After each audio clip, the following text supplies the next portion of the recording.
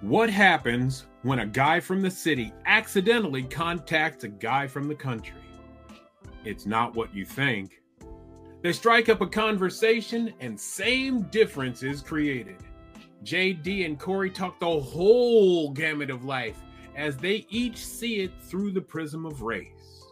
One is a 6'4" black man and one is a 5'4" white man. Tune in and find out which is which. Agree or disagree, they will make you think, strike emotional chords, and more. Stick around. You might just learn something. Welcome to Same Difference with your hosts, JD and Corey. We're sharing our stories and how our stories impacted our approach to life. We take our perspectives into having dialogue about real life topics. Hey everybody, welcome back. I have the great Dr. JD Mass sitting right next to me. Well, virtually at least. Doctor, how are you? I'm doing well, Corey. How are you? Brother, I am well. Why don't you take care of the shout outs and then let's dig into this. All right. You know, we got to give a lot of honor and praises to VPR Radio for all their help in putting this platform available for us and really showing us the way. I want to give shout outs to the Race for What team, Essie and the D for their work. Essie's been working on those Instagram posts, the TikTok posts, doing her thing. Please follow us on Instagram, on TikTok. I need to learn the actual way it's written because there's a lot of same differences out there, but you'll see our logo and it's same _difference and maybe even underscore something else. So I'll come back to you guys on that. That was my cliffhanger for next time. But yeah, speaking of cliffhangers, we're going to take a little pivot today, and we're not going to keep along the lines of the last two episodes with colleges. It is the day, 2 days after Martin Luther King's birthday. No, the day after. Okay, see, this is how long my days are. So it's, a day after Martin Luther King's birthday. And we're going to kind of talk about today what that meant, given that race is such an important topic of how we grew up. Let's talk about Dr. King and anybody in that freedom fighting kind of world. I'm glad you brought all that up. Now, for those of you who don't know, Reverend Dr. Martin Luther King attended Morehouse College long before I did. I attended Morehouse College as well. And as one of the most famous Americans that we've ever had, everybody seems to want to claim Reverend Dr. Martin Luther King. Yeah, they can take the clip. Yeah, everybody wants to take their little sip of Reverend Dr. Martin Luther King. So you see commercialized efforts, mattress sales. Oh, we've got a Dr. King sale. Stop. Now, I am not the most educated Dr. King scholar. We've got opportunities to study a lot of who he is, what he did, his relevance. And it shouldn't be just one day a year. We should be doing this more. It should be woven into American history because Black history is American history. So let's start talking about this and why it's important. Well, right. First, go ahead. Continue. You seem to be on a roll. Well, the first thing is that he has been reduced to the cheapest of memes right now, right? And it just burns me up So the phrase that everybody quotes now is, I have a dream that my 4 little children will one day live in a nation where they will not be judged by the color of their skin, but by the content of their character. Now, that's a laudable goal. We all appreciate it. But here's what the problem is. It requires no effort. No effort to change. And especially when we use the term judge, right? If we are using judge, that means that is either a vertical power relationship, i.e., I am better than you and I am judging, or we are equals and that judgment is peer to peer. That's one thing. Given that our society is structured on inequalities, judgment, if we're going to live in that country that judges on the content of the character, that goes both ways. If we're looking for an equal society, that goes both ways, which requires change. If it's going to maintain that current power structure of inequality, well, judgment right now, this is exactly what we've got. We've got judgment within certain frames and parameters, meaning, yeah, I'm going to judge you on the content of your character, but I'm not going to understand what makes you tick. I'm not going to understand your historical context of why you're encountering these troubles. I'm just going to keep it all based on you and what your problems are. So all your problems are all your problems, regardless of anything that has affected you. And let's take that one step further. Keep it going. Those lines from that speech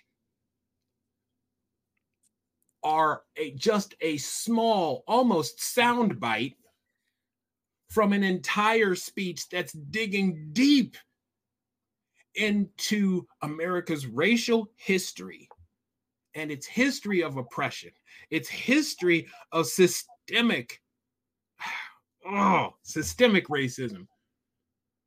And rather than focusing on that, we're going to look at the easiest thing that we can do to not change anything.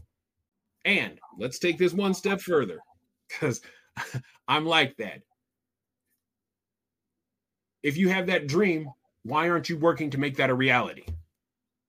If you have that dream, why aren't you working to make it a reality? Because that requires effort.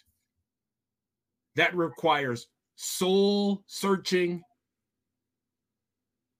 It requires what? It requires a demand upon myself to be better so that I can make that dream happen. And that's not just the burden placed upon Black people and other people of color. That includes white Americans as well. Got to catch a breath, JD. Well, while you're taking a breath, I can also support what you're saying. So I'm going to tell a story for how I got into what is now what I call my purpose work, which is Race for What. And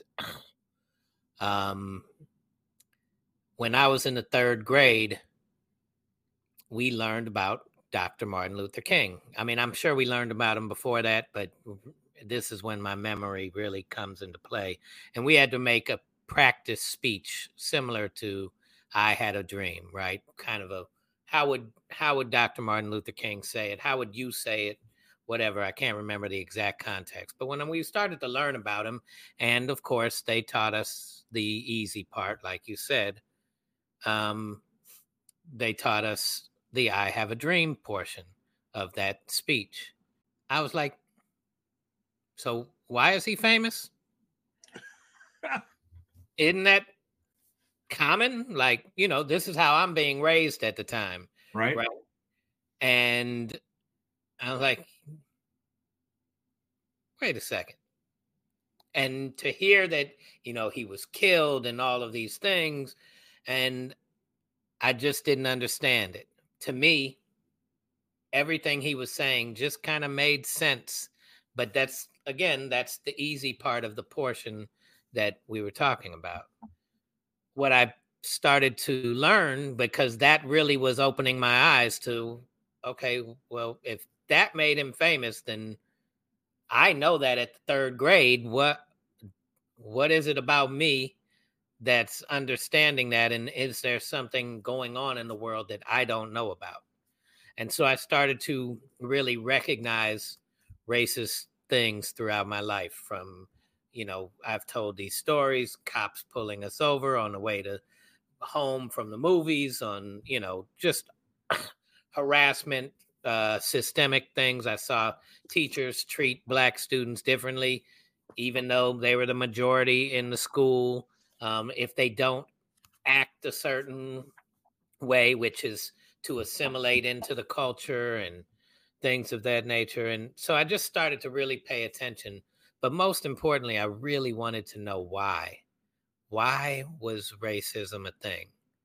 And that, to lead to what you're saying, when I was involved in the anti-racism work in LA and in Chicago, Lord, I guess I wish I was in Chicago, in St. Louis and LA, Right. we avoided, as white anti-racist, we avoided the conversation of why far too often.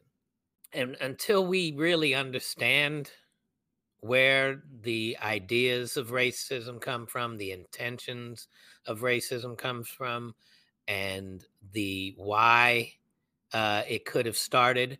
And we can hug ourselves of, 500 years ago, maybe, because it's a bullying mentality, right? Racism is a bullying thing, Right. but it's a competition thing Right. too. That's why it's called race. Like, we're running a race to get there the fastest, grab all the stuff we can grab, keep control of it. We got to shoo those people away, trip them, fuck, sorry, can't use that word. Mess with them, do whatever we got to do to get in their way, cause, and hey, let's get some of our people to be the barriers and the obstacles and all of those things. Like, this was systemically put together. That's why it's an ism, racism. And so I think that is the goal of my work, is to really get us to untangle the why and start a new approach. Right. I'm not even into anti-racism anymore. I'm flipping it back to not being racist. But not being racist doesn't just mean you get to decide as a white person what that means. Oh, I don't judge people. Okay, but you don't know the context. So we do judge people by, their skin color, or we do judge people about whether they fit into our system without questioning what our system really is and how it works and whether it's the greatest thing since sliced bread or not. So I'm with you on that. My work is about getting into the why. It's about getting into the really understanding of the practices that all of us that are not in that 0.1%, that are not in those government structures getting paid by lobbyists of those 0.1%, that all of us, far right to far left, are complaining about these systems and wanting everybody else to do the right thing by, and make the changes, while we sit back and just judge people by the character of their heart and not by their skin color. And it doesn't work without intentions to heal the harm of that has been caused. Yes. The only analogy that I have, or here's an analogy that I have for everyone who says, you know, I didn't have slaves. I didn't I didn't I didn't own slaves. Uh, this is all something that's we just need to let it go. Okay? Cool. Here's my analogy. How many people are bent out of shape about deficit spending? There's so many people that are saying, well, we have to take these draconian cuts. We have to cut the budget here. We have to cut the budget here. We have to cut the budget here. And in order to do that, this is going to be painful. And people push back on that. If we keep kicking the can down the road and we keep procrastinating on facing this and dealing with it, the problem's only going to get worse. So, this is exactly how I feel about honest dialogues with regard to race. An honest dialogue about race means we confront it, we deal with it, we expose all of this to light, and everybody is going to have to take some grief, right? And it's going to require us all to be brave, or we just continue to pass this down generation to generation. If people are upset about deficit spending, well, we should be equally as upset about not having legitimate conversations about race. Is it uncomfortable? Yeah. Is it going to be difficult to deal with the cuts, so to speak, the owning and the responsibility? Yeah. Is it borne by people of both parties? Yeah. But the sooner we deal with it, the better we all are for it. And all those people who are saying we need to cut the budget and we're not going to deal with the issue of race, you're hypocrites. Absolute hypocrites. This is just my opinion. I think we're missing an opportunity. 20 people just logged off right now. Go ahead. I am encouraging our listeners. Disagree, please keep listening. We're going to keep telling stories, and we're going to keep talking about this in a way that also is welcoming. And sometimes you just got to get it off your chest, though. And so absolutely, this is a moment. And you can be mad at me. I completely will respect that. I am hoping that all of our disagreements can be done without being disagreeable. I am hopeful and optimistic that we can disagree without being uncivil. And without shutting each other down, right? Because Exactly. that's what cancel culture is. If you don't like the cancel culture from the left, it's on the right too. If you don't like it from the right, it's on the left too. If you don't like it from the heterosexual standpoint, it's in the LGBT community too. If you don't like it from the LGBT community, it's in the heterosexual community too. It is a part of power dynamics built into what the same culture that created racism. And if we're going to really end cancel culture, we have to look at the competitive nature of our culture. Right. And that is going to take some of this discomfort. And it's going to be healing. So keep on with us, folks. Let's go, Corey. Sorry for cutting you off. No. I think that's a perfect point. We are dealing with an emotional issue. These are emotional issues. And when people use the term triggered, we are dealing with visceral results. And we see it when one person becomes emblematic of all people, right? And for example, if one black person does something wrong, They all do that. There's a stereotype that happens. Now, you're starting to see some of that move back toward white people as well. When one white person acts in a certain way, all their believers or followers are just like them. And it's far on both sides, both cases, it's far more nuanced. Let's I'm certainly known for saying fucking white people. Are we gonna have to get a swear jar for you? A swear jar for me? Yes, we're gonna have to get a swear jar for me. I was told I could have a few in there though, Corey, so I'm picking them wisely. Go ahead. Sorry. With regard to the deficit spending analogy, we need to look at these structures from the perspective of, again, what would America have looked like had Reconstruction actually been able to take root and freed slaves were given the 40 acres and a mule that they were promised? What would that do? If we had sought to heal that wound back then, what would that mean? And let's clarify, 40 acres and a mule wasn't for every member of a family. It was for a family of a certain size, right? But that was like the baseline of that.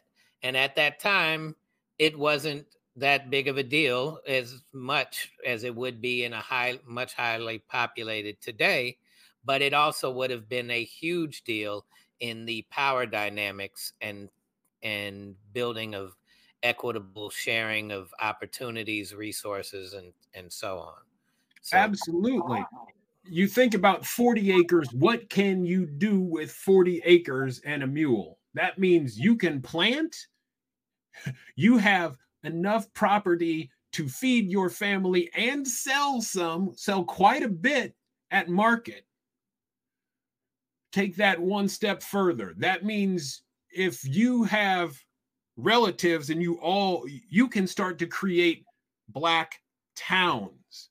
Again, creating black towns, black economies, which means that we are now a member of the merchant class. Well, not only do we have the opportunity to feed our families and clothe our families, we can sell our products as well. Now, there have been limited successes in these moments, but every time those economies happened, they were burned to the ground. yeah. Rosewood, Florida. Let's add one other component to this. Please. 40 acres and a mule. Plenty of white folks got 40 acres and a mule. Right. And I don't mean that in a literal sense. I mean, in every time we expanded the United States and the colonies and whatnot, we just went in and took land. So to think that we would be giving it to someone when they actually worked to build the wealth that we started to create with our idea of how to measure money, that's not so far-fetched to know that we did this as well. We took this. And there's, stories of manipulation of these reparative justice type of operations that went back to white folks, even though they were supposedly designed for others. If you don't know the story of the $5 Indian, look it up. The $5 Indian, I'm just saying it might be, I don't know if it is, might be the reason why Warren, what's her name? Elizabeth Warren thought she was of a native, bloodline. Right. Because the $5 Indian, white folks came and claimed this, which had a certain amount of land attached to it. I forget all the details, but it was land. You could buy land for $5. And as long as you shown proof that you were of native, indigenous, bloodline, And white folks came and did it, claimed it, and got all of these $5 large pieces of land that ended up continuing to build the wealth. And so there is this wealth gap that started with slavery and has continued ever since. And it's a lot to do with that term, race. If you had 40 acres, again, 40 acres and that mule, and that meant that you had commerce. There was commerce, you had money and access to money, which allowed you to possibly purchase more land. And that's land is one of the best ways to have wealth, right? There's a limited amount of it, and you can develop it. It's like playing Monopoly. You can land on this bad piece of property, but if you develop it, guess what? Its worth increases. If you're shut out of all of those opportunities, how do you build wealth? How do you build wealth? And that's what former slaves were dealing with Reconstruction, the hope of Reconstruction, and then finding out that no, we're not going to hold good on that promise. And that's part of the I Have a Dream speech when we talk about coming to Washington to cash this check that has insufficient funds. People, this is an issue that has been around for a long, long time. We're dealing with, for those of us who were born in the 60s, I'm coming up, well, in 4 years, I'll be 60. Damn. Sorry. All right. Everybody got jokes now. In 4 years, I'll be 60. Have we made progress? Yes. And we've backslid. Every time there is an advancement, there is a equal and opposite direction. There's an equal and opposite movement in the opposite direction. Sometimes in conversations, we get the question of, well, change doesn't happen quickly. I have to say, stop that conversation, because we were free from English rule, and that happened relatively quickly, right? And now all of these things, all of these liberties that we have happened so quickly. So why can't we, if the Emancipation Proclamation and freedom happened in 1865, why are we still dealing with those residual effects? It's because we haven't dealt with the issues. We haven't dealt with the issues. It's not simply just, oh, you need to work harder. Will Rogers used to say this: if you find yourself in a hole, stop digging. Well, constantly finding yourself in that hole that isn't of your own making is exhausting as you are digging out. And you can't run a foot race and win when somebody has a 20 or 30 yard lead consistently. Maybe even they have a 60 or 70 yard lead. And the effort that they expend in those 30 yards to get to that 100 yards is different than the effort required to run a 100-yard race or a 100-meter dash with where you are running a 150-meter dash. You will almost never ever catch up with the person who only has 30 meters to go, while you have to start 50 meters back. Let me take a drink for a moment. Doctor. Yes. What you got? You got to get it off your chest. But also, I think it's important when you talk about this race and this competition that we address repair as healing. Yes. And I think it's important for us to contextualize that if, as white folks, we want this topic of race to go the blank away, Right. we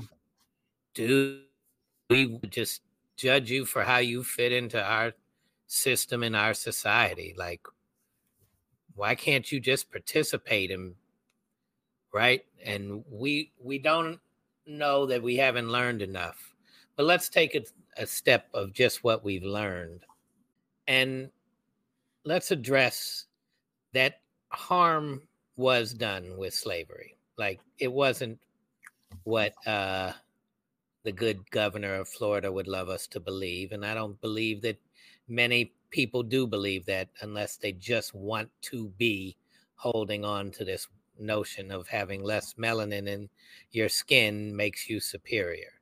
The rest of us just want to go about our life, be peaceful, and want, you to get over it so that we don't have to deal with it, because we got enough problems to deal with on our own as well. And if we could look at the healing process, right? If somebody gets injured, in a competition, this is a competitive world. You go into business, you see other people in your industry, they're competitors. You go into, like you said about land, there's a limited amount of land. Well, I'll save my speech on how we look at land instead of as the earth, and we're just on it, as this idea of we get to control and own it. But if there's a limited amount, then we're competing for it, right? So it's always a competition, which is why I keep going back to this term race. Sorry, right over there. This term race is about competition, and we've deemed it white versus black, and everybody else in the middle is part of it, and used and abused, and all of us are abused. So let's just talk about this healing thing for a second. I know I'm a little jumpy right now, but if you are injured, and you are injured in the middle of the street, let's say one of our listeners comes and runs you over, Corey. Boom. Right. And the rest of us are witnesses to this because we love Same Difference podcast, and we want Corey to tell us some more stories. And we've seen him get run over and legs broken and shoulder broken, because every part of every system, economic, education, all of these things have been given us an advantage and you a disadvantage based on solely something uncontrollable, such as the level of pigment in your skin. So you're injured on multiple levels. Your shoulders jacked up, you got some head injury, you got your back, your legs, your torn ligaments in your knee. You can't walk, get up, do anything. Right. And the rest of us go, well, Corey, we didn't do it. Why are you asking us for help? Right. Yet, if I go and I help you, I feel better about myself. Right. And I know that to be true of a lot of Trump following right wingers. And I'm saying this to the left right now, who believe that this is such a horrible group of people. No, I know that they would pick you up if you needed help. I know that they would call an ambulance if you needed an ambulance. I know that they would invite you in if you needed a meal. So we have to see repair, right? That bad word of reparations, as part of the healing process. Right. And it's going to be good for us from a humanity standpoint Right. to demand that the powers to be share their resources equally and bring forth a level of equity to this, right? So let's continue though, because there's people that went into being an ambulance EMT, and there's doctors, and there's physical therapists, and all of these people got training to do what? To help. No, to make a lot of money. What are you paying attention or not? No, just kidding. To help, right? That is their sole purpose, is to help heal somebody, bring them to a place of healing. Even though if we say you'll never be the same, that doesn't excuse us from wanting you to at least get, that as much healing as possible. And the doctors feel good. I'm raised by one. She felt great when she would help people heal. She felt great when she found something out that could have been worse. But on the flip side, if none of us came over and said, Corey, what do we got to do? Don't move your head. Let's stop the traffic for a minute. Let's get the ambulance out here. Let's do all of that. And we just said after a while, like, all right, Corey, you've been down there long enough. Like, come on, man, get your ass up and get out of the street. Because we're trying to, go through traffic, and you're just sitting here stuck, and you ain't trying to do nothing with your life. I mean, what the heck are you doing? Bleeding. Right, bleeding. So now you're stuck trying to move yourself out of traffic so that somebody crazy doesn't come and hit you again. And now you got to continue in the race with these injuries. And you know what happens to our bodies when we start overcompensating for injuries? We hurt other parts of our bodies. Right. We tear even those injuries more. We pick at our scabs and it gets worse. We don't heal them and protect them and clean the wounds, and the wounds get infected and it gets worse. Right. And this is where we are today. Yes, it appears that certain things have gotten better because we threw you some gauze and some, ankle wrap. Right.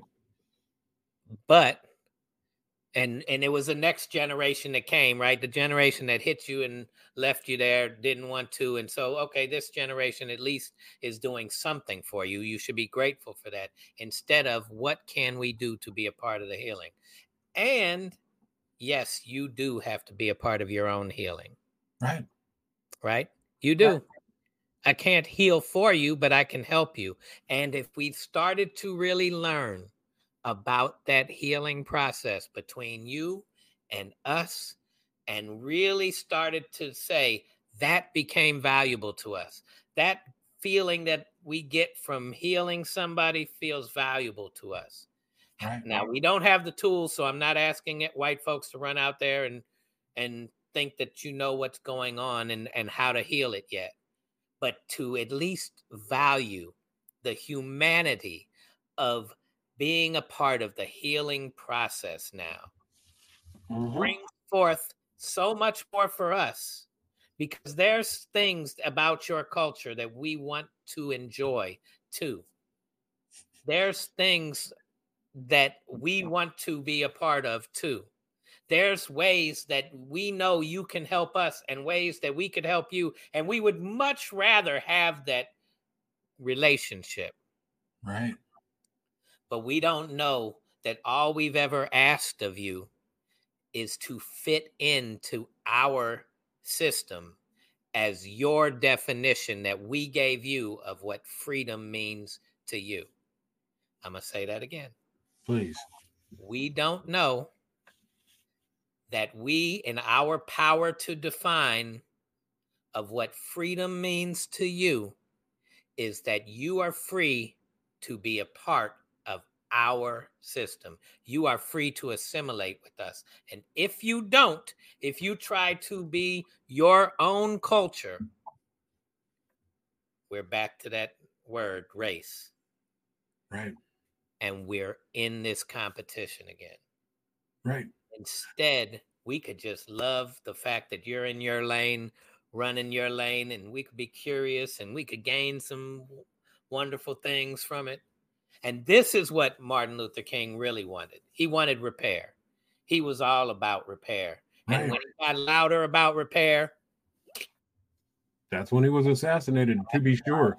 Assassinated. There has always been a sense of community, no matter what your racial or ethnic, religious, or sexual identity. There's always been a sense of community, right? And we were, Reverend Dr. Martin Luther King talked about this in letters from Birmingham jail. Injustice anywhere is injustice everywhere. Mm-hmm. Is And a threat to justice everywhere. Yep. What was that? It's a threat to justice everywhere. Yep. Yes.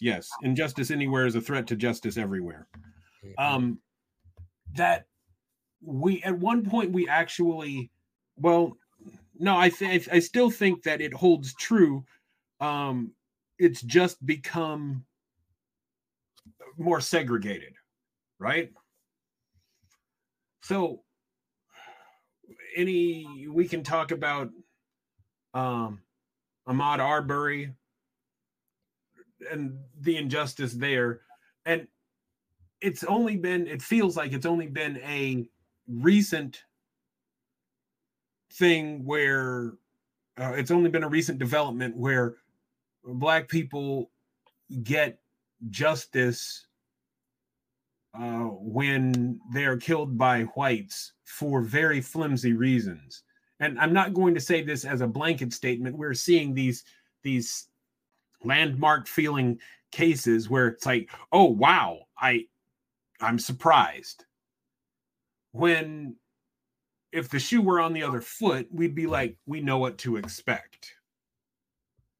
It had a Black man harmed a white male doing the same thing. We know that Black man, or at least history would tell us that Black man is going to go to jail for life, if not be killed prior to his arrival to jail. These are all somewhat relative. These are relatively new developments, and to see them is alternately hopeful. And why didn't this happen earlier? Why couldn't we have this sort of justice all the way along the line? Now, I got a question for you, but go ahead. Finish. No, go ahead. Okay, so you grew up in Iowa around a bunch of white folks. What chance did they have of really learning the truth about the systemic side of the harm?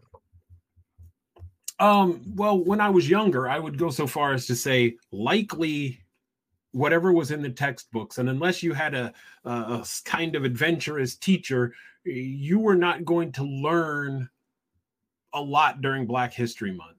Now, I was in college, or I might have been out of college. I think I was out of college when MLK Day was passed. It was held up by the state of Arizona. And to this day, I mean, it's the education about this. I guess we're coming back full circle. The education about Black history, the civil rights movement, Reverend Dr. Martin Luther King, is limited. It's pretty much for Black Americans, history, slavery, Dr. King, slavery, Dr. King. And there's so much more in-depth education that should be included all the way along the line. I feel, and I can be wrong, I feel that if you systematically remove someone's history It is a conscious effort to erase them from existence. And you can see that again by when we come back to the excuse of no one alive still has slaves. I didn't benefit from those systems. I didn't benefit from slavery.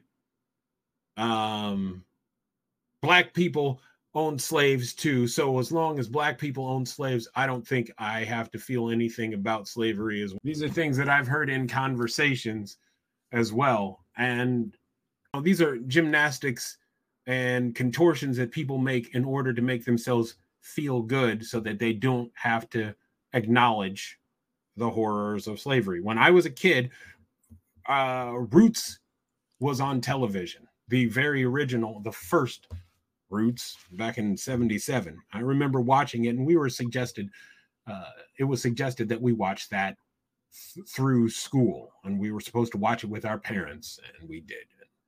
Part of that also meant that I was the expert on all things black in second or third grade or fifth or sixth grade. Every year that we studied about American history and there was slavery, it was always second grade, third grade, fourth grade, fifth grade, sixth grade, even into seventh grade. Corey as student expert. So my point, right? If you were the student expert for all things black and you had a day to get it all in and make your impact for teaching all these folks, what chance did they have in that society that not only creates the harm, but you have to protect yourself, right? Like that's the part of slavery and the things of the harm that we don't really get to know is the intentions behind it. Right. The idea of the mentality that it takes. We don't want to go into that depth. Right. Of what it would take to intentionally raise babies from birth to believe they are less than, and on the other side, raise babies from birth to believe that they are more than. Right. Instead of raising them for love for yourself and love for others. The psyche behind that, to then have to build systems to protect that idea that this group is less than and less than deserving and not worthy and harmful to themselves, and to convince us other group that we are better off making sure that we get everything we can from them and maintain control over it so that we can win the race. We have to put in systems intentionally to do this. And that is what's missing from the history, because we don't want to really learn the intentions, because with the learning of truth comes the opportunity for healing. Right. Because now we can go, whoa, whoa, whoa, whoa. Am I participating in that? Whoa, whoa, whoa. Is there a reason that this happened? Whoa, whoa, and we can start asking these questions. And that is the threat to the system powers to be. Oh, yes, definitely. We can take that one other step.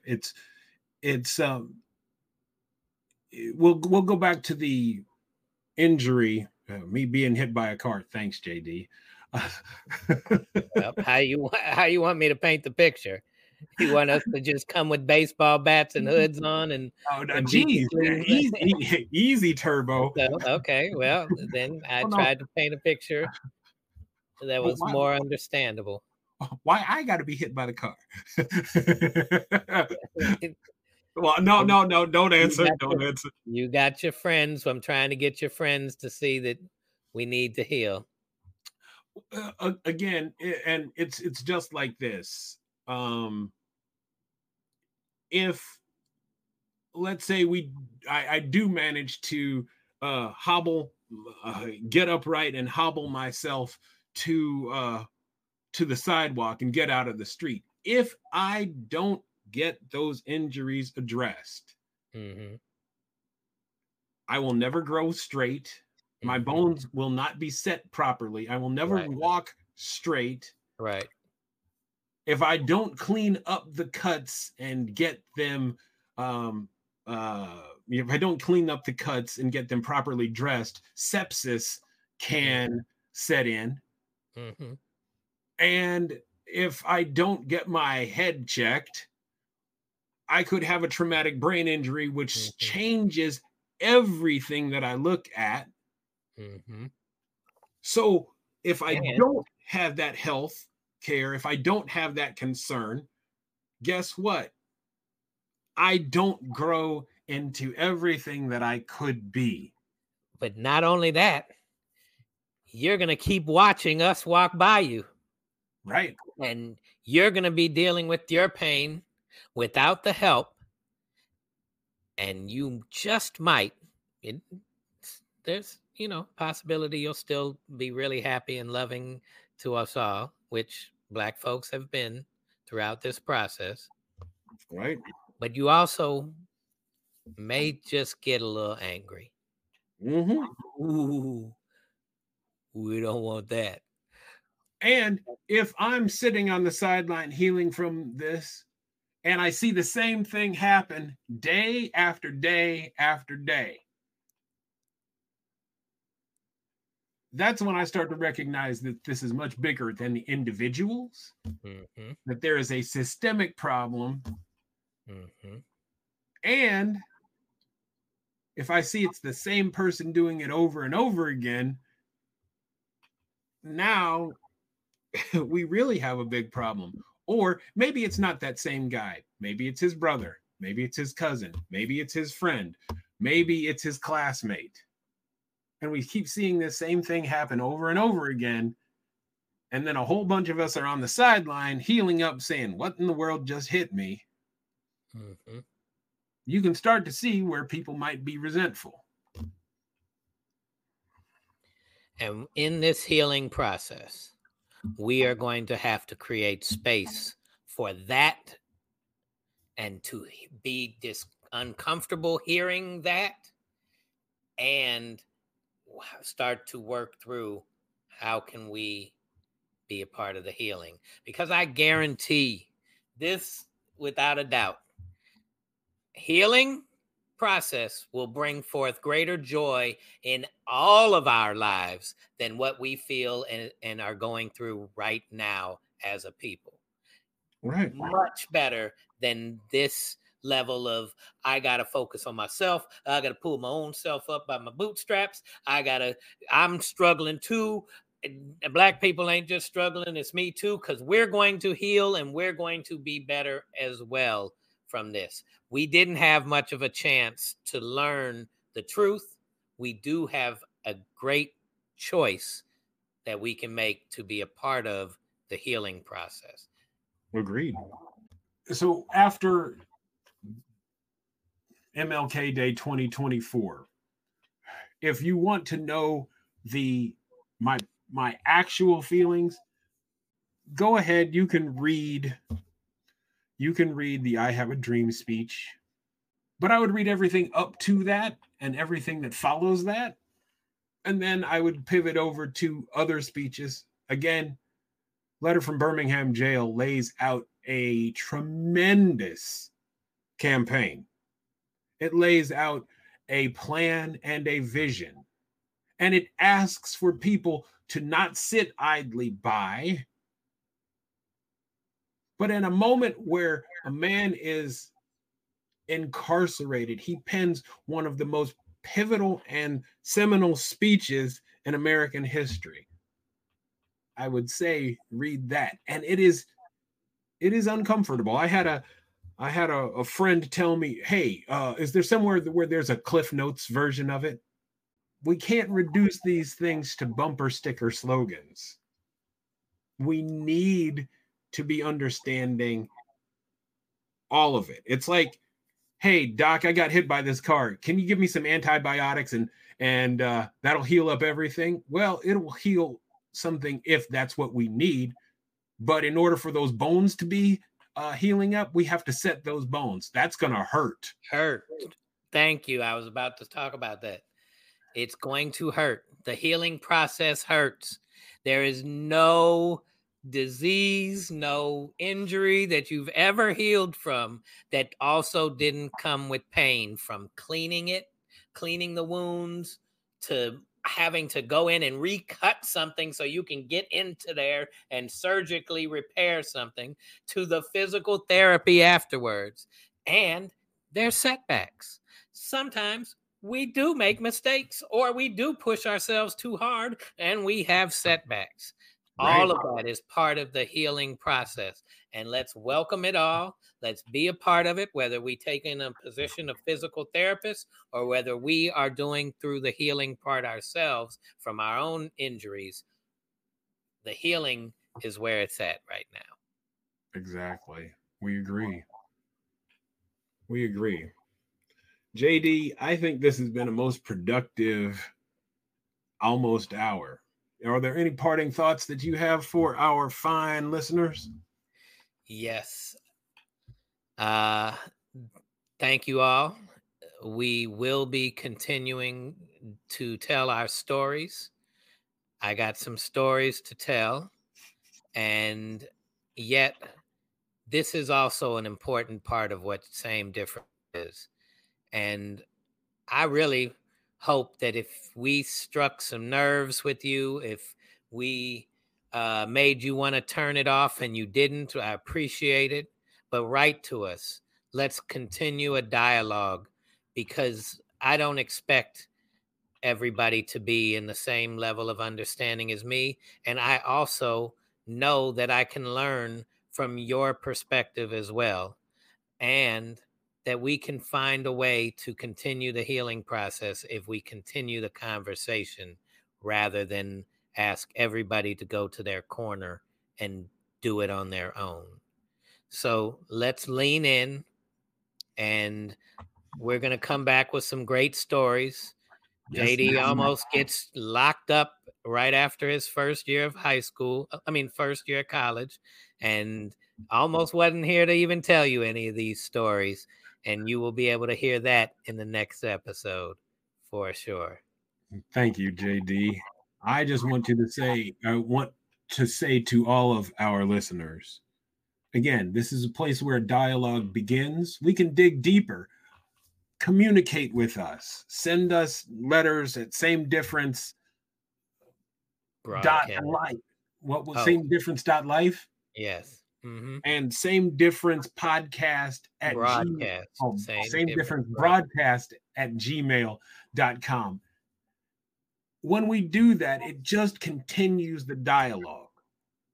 We're not going to solve everything in one day. We can't. But if we can open up a dialogue and we can open a heart or a mind, that's a good start. Don't be afraid to engage with us. Don't be afraid to ask us questions. Or tell us where you think we're wrong. Thank you. Here's another thing that you can do. You can tell your friends about Same Difference Podcast and look for JD and me. Look for the diamond, Same Difference. We're here for you, and we'll see you next week. Thank you for tuning in to another inspiring episode of Same Difference. We hope this journey through unique connections and diverse perspectives has left you with fresh insights and a broader understanding of the world we share. We're humbled by your support and enthusiasm for the incredible stories and discussions we've shared. And remember, our mission is to foster critical thinking, embrace new perspectives, and spark conversations that bring us closer to an equitable world. So, if you've enjoyed our podcast, please don't forget to subscribe, rate, and review us. Your feedback means the world to us, and it helps us reach even more listeners. And if you have a story to share or a topic you'd like us to explore, don't hesitate to get in touch. We're always looking for new voices and fresh perspectives to feature on Same Difference. Until next time, remember that our shared humanity is our most powerful asset, and by working together, we can bring about positive change. Stay curious, stay compassionate, and keep making a difference. Thank you for being a part of Same Difference. Take care, everyone. See you in the next episode.